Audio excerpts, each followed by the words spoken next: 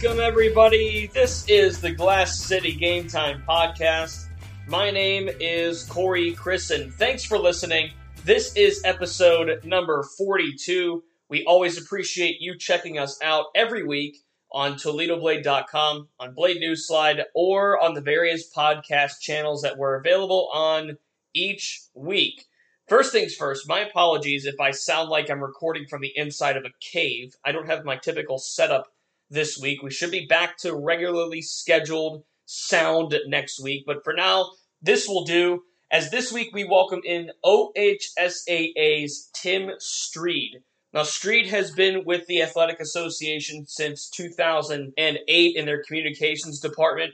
Tim talks to us this week about Governor DeWine's decision from Tuesday to go forward with the fall sports season, and that includes contact sports, which also includes football. So, Tim calls me to break down the decision, some of the factors behind it, what to expect this fall, and how can student athletes and their families remain safe throughout the coronavirus pandemic so that we can complete the fall season as well. We talk about safety, we talk about participation, we talk about the protocols on game day. What can fans expect? And fans, I mean families, expect going into game day.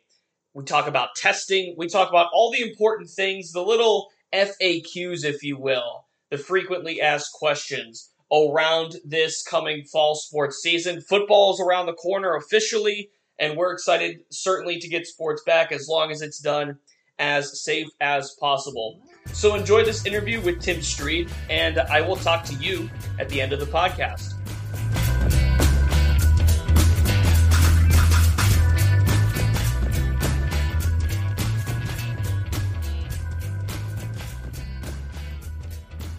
Tim, thanks for taking time to join me this week. How's everything going?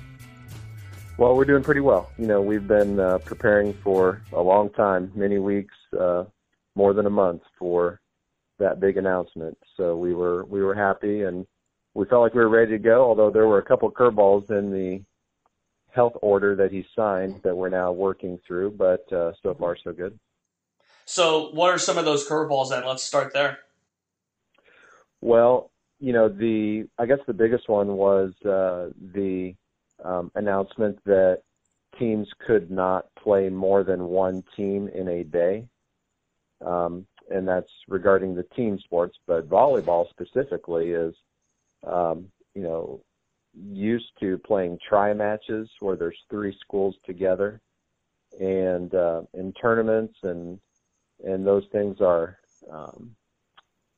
typically involving more than one team. So that is an adjustment that our volleyball folks are going to have to make. So that's unfortunate. But luckily it does not apply to individual sports. So, for example, a golf invitational or a cross-country invitational, that can still move on. Same thing with tennis. So the plan announced by Governor DeWine on Tuesday does impact all fall sports. But the big one, obviously, that people were at least generally concerned about was football. And there's obviously a lot that has been ironed out over the previous couple of days here with that. What are some of the general takeaways from what Governor DeWine said regarding either playing football this year or parents around their kids that are playing football? What are some of the big takeaways that you had from what Governor DeWine said on Tuesday? Well, you're right that football was obviously the sport that a lot of people had their eyes on just because so many young people participate, obviously mainly boys, but girls do play as well. But last year we had 42,000 participants in high school football in Ohio, so that's the highest participation sport. Obviously it gets a lot of media attention, so that was the sport that a lot of people were asking about. But, of course, soccer is a sport that a lot of people participate in, and field hockey is our other fall sport that was labeled as a contact sport. So I think the main takeaways from what the governor said about football, and Dr. Borchers was one of his guests as well. And Dr. Borchers is very familiar with OHSAA. He's been one of our doctors at state tournaments. So I think he said the main thing is if you have a situation where either yourself or one of your student athletes has been tested positive, that you really need to follow that up with a doctor's appointment. Obviously there's health risks, and an appointment with a doctor as a follow-up is really important. And I think Dr. Borchers and Governor DeWine both said that they still encourage people to play football and soccer and field hockey and the other sports, that, the benefits of playing sports and being part of a team are so significant to our young people, emotionally, physically, mentally, socially, all those things.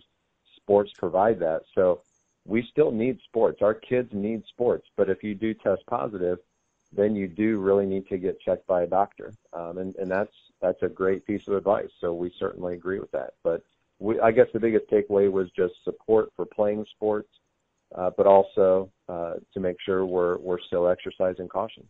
That's one of the big anomalies in this whole deal, is the idea of testing.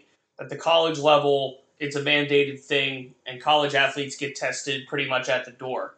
With high school athletes, it might be a little bit different. How do you foresee that working, whether it's the OHSAA working in accordance with the Ohio Department of Health or the governor's office? How do you see that working out with testing? Well, first of all, you're right that testing is important.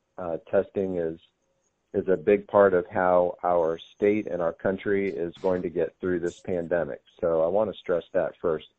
You're also right that at the Division I college level and at the professional level, testing is more readily available, not only to get the test, but also to get the results. So testing is a big part of it. But, as we've said all summer, and now as the new health order signed by the governor backs up, we, as far as testing at the high school level in some parts of the state, it's just not possible. There's a lot of our of health systems around the state that will not do testing on a young person unless that young person has symptoms. And that's understandable, but there's some areas where if you have a 60-person football team and they all want to get tested, certainly they should be able to pursue that test, but there are some offices that won't do a test if that young person does not have a symptom. So, that's what we've seen at the Division I college level and at the professional levels, that they test everybody, whether that person has any symptoms or not. So we've said all along that that's just not practical at the high school level, especially to get the results back quickly. So that's what we have been working with the governor's office and the Ohio Department of Health on, a revised health order that would allow high school sports to move forward without that rigorous testing on student athletes that don't have any symptoms. And luckily, unfortunately, yesterday, on Wednesday, is when the governor did sign the new health order that allows sports to move forward without that rigorous testing. So, testing is certainly important. It's readily available at the Division I and pro level. It is just not that way at the high school level.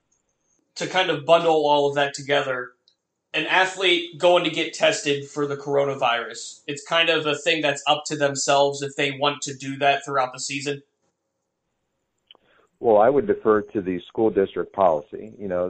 I always remind folks first that, yes, we're talking about sports and we're talking about student athletes, but before they're student athletes, they're students first. And so I think a school district policy is going to, for the most part, explain why and when and how a student would get tested.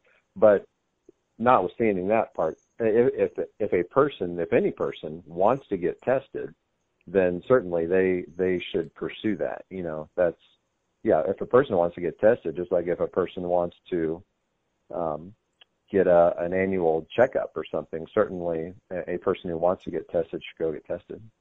So the protocols for a positive coronavirus test, if an athlete tests positive for the virus, does the OHSAA have anything in place right now, or is that more up to the school district as to a leave from the team, if you will. Is there anything in place right now, hard definitively, for those athletes?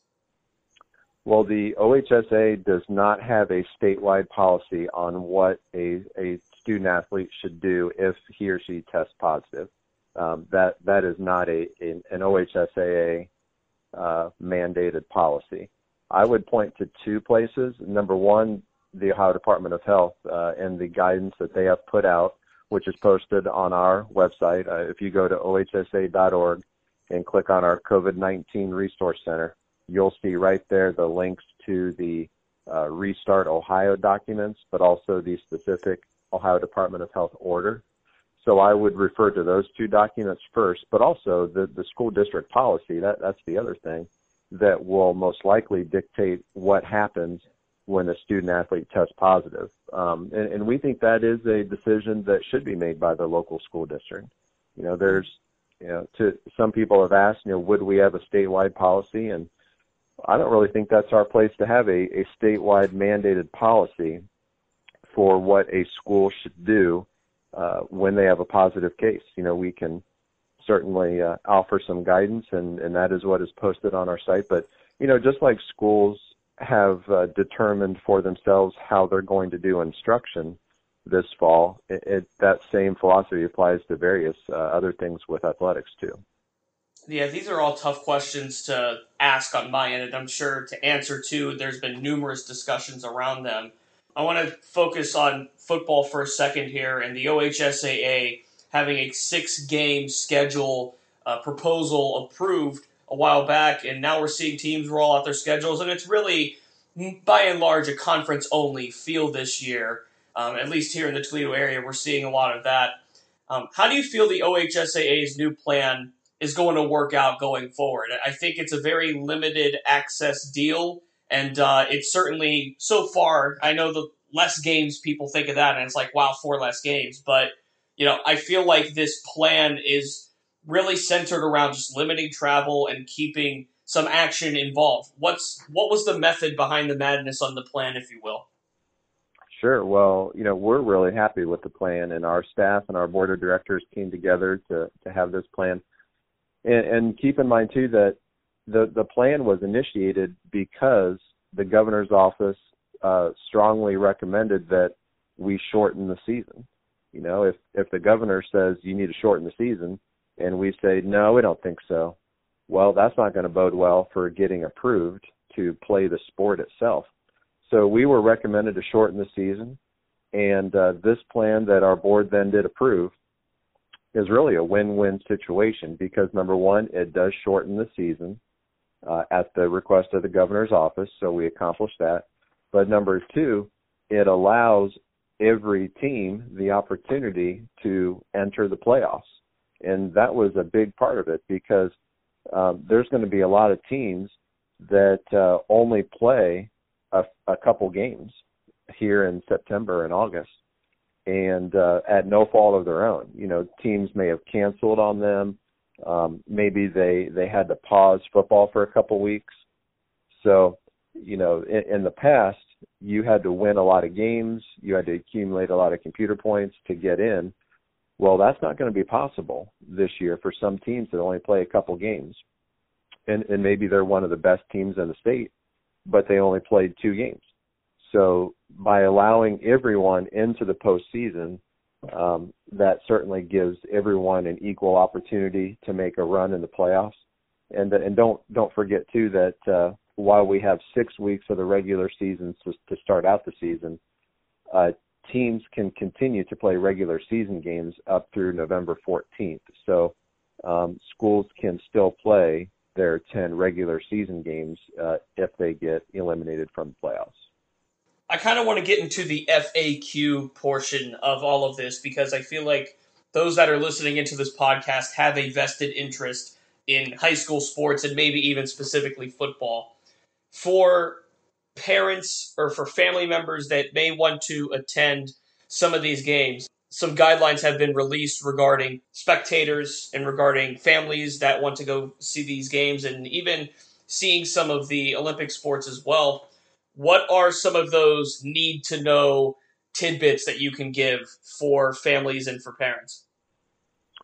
Sure. Well, in the health order that was signed on August 19th, the attendance policy was explained, and that is from the Ohio Department of Health. That's not an OHSA decision. That's dictated by the governor and the Ohio Department of Health, and those mandates are that the maximum number of people at an outdoor event is 1,500, or 15% of the permanent seats in the facility, whichever is smaller. So, that's explained by the Ohio Department of Health. Now, in terms of who those people that are, as the governor said on Tuesday, he expects that will be family members of the participants. If it's a facility that, the family members of the participants are all in, and then they have additional seats to fill, based on that 15% capacity, then certainly the host school would determine who those people would be in, whether that be other fans or what. But then for indoor sports, that same 15% capacity applies, but the maximum number is 300. So, that certainly our schools are going to have to adjust who they let in, and but that would be up to the host school following the Ohio Department of Health order. It's all ever-developing stuff, and I feel like nothing is set in stone, and everything is so fluid right now. So with that kind of said, Governor DeWine has said if things go awry this fall, knock on wood they don't, obviously, but if things go awry this fall, that he wouldn't hesitate to pull the plug on things. What is the OHSAA's responsibility in all of this to obviously the Athletic Association can't police every school and school district in the state of Ohio, but how does the OHSAA convey that message from Governor DeWine into a more positive sense to say, okay, let's all have this safe fall season together? Sure. Well, and that's what we've been doing for the past several months in terms of trying to provide education and awareness to our member schools, and just explain that, as you just said, you're absolutely right. If the numbers skyrocket for COVID-19 cases, certainly the first thing that would happen would be that in-person instruction would be halted and it would go all virtual like it was last spring. And then the next domino to fall would be the suspension of athletics. But you're right that the governor has that ability. He did that obviously on March 12th. We were 15 minutes away from tipping off our girls basketball state tournament, and that was halted. So certainly that possibility exists, and we've tried to just explain that to our member schools, just as the governor has. The governor has led Ohio through this, and he could certainly at any point shut things down again if the numbers are out of control. So we've just tried to explain that the safety measures that we've been doing this summer and will continue to do this fall give our schools as good a chance as possible to have a full season. But the thing we tried to stress even Tuesday when the governor announced that he would move forward with signing a new health order is to say that, this isn't over. It's not like we just won the battle and now we can do what we want.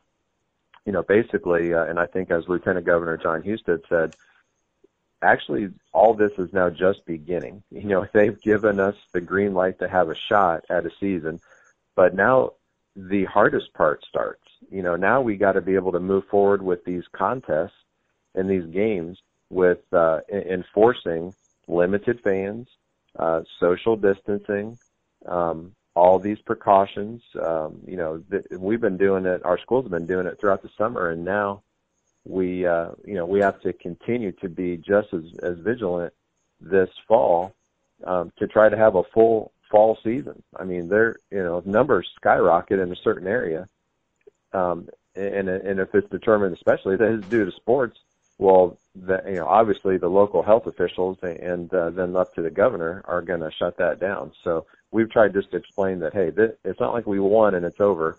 Now the hard work continues, and certainly it's going to be even more challenging with our schools enforcing the limited spectator rule. Real quick before I let you go, Tim, we've already seen a couple of non-contact sports begin, namely golf and tennis. And so far, at least around here in the Toledo area, it seems like things are off on the right foot. How do these non-contact sports kind of keep it going as well? It seems like, again, they're off on the right foot. Well, yeah, they are off on the right foot, and certainly just by nature, non-contact sports are easier to do social distancing and practice safety measures than contact sports. Obviously that's why the non-contact sports had already been approved and started. I think golf season started on August 5th. So certainly just the nature of golf, for example, there's social distancing built into that sport. But so far it seems like those have gone well. I've seen a lot of social media posts of golf teams and even tennis teams where they keep their mask on the whole time until they step on the court to play. So our schools are taking it seriously. Even with the non-contact sports, they are going to practice these safety measures the whole school year because they want a season. They want a full season. So the contact sports obviously are more challenging. That's why the green light was not given here until this week. But the contact sports are more challenging because there's physical contact with another team.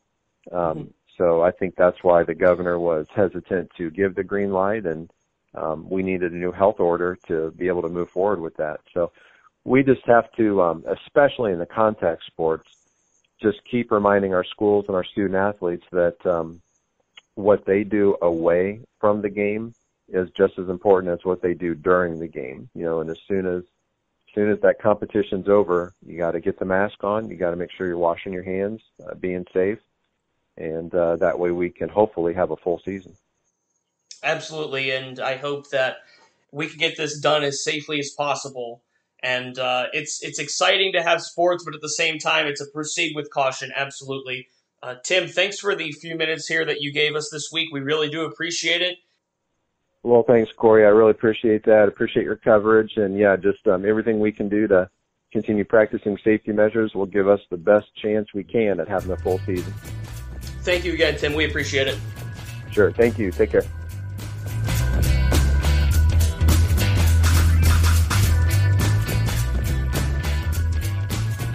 There you go. My thanks again goes to Tim Streed for taking time to talk about the fall sports season as non-contact sports are underway. We've already seen golf and tennis go with their seasons so far. And as Tim said, so far so good with those. We hope that the contact sports that get started up here in the next couple of weeks can do the same thing. Thanks again to Tim, and thank you for listening to this episode of Glass City Game Time. If you enjoyed the show or want to go back to listen to previous episodes, there are plenty of ways to do so. You can find us every week on ToledoBlade.com, on Blade News Slide, and on Apple Podcasts, Google Play, and Spotify. Just search Glass City Game Time, and you will find us. Please leave a like rating, and please subscribe if you have not done so yet. Those go a lot further than you might think. So, for Tim Streed, my name is Corey Christen. Thank you for listening, and I'll talk to you next week.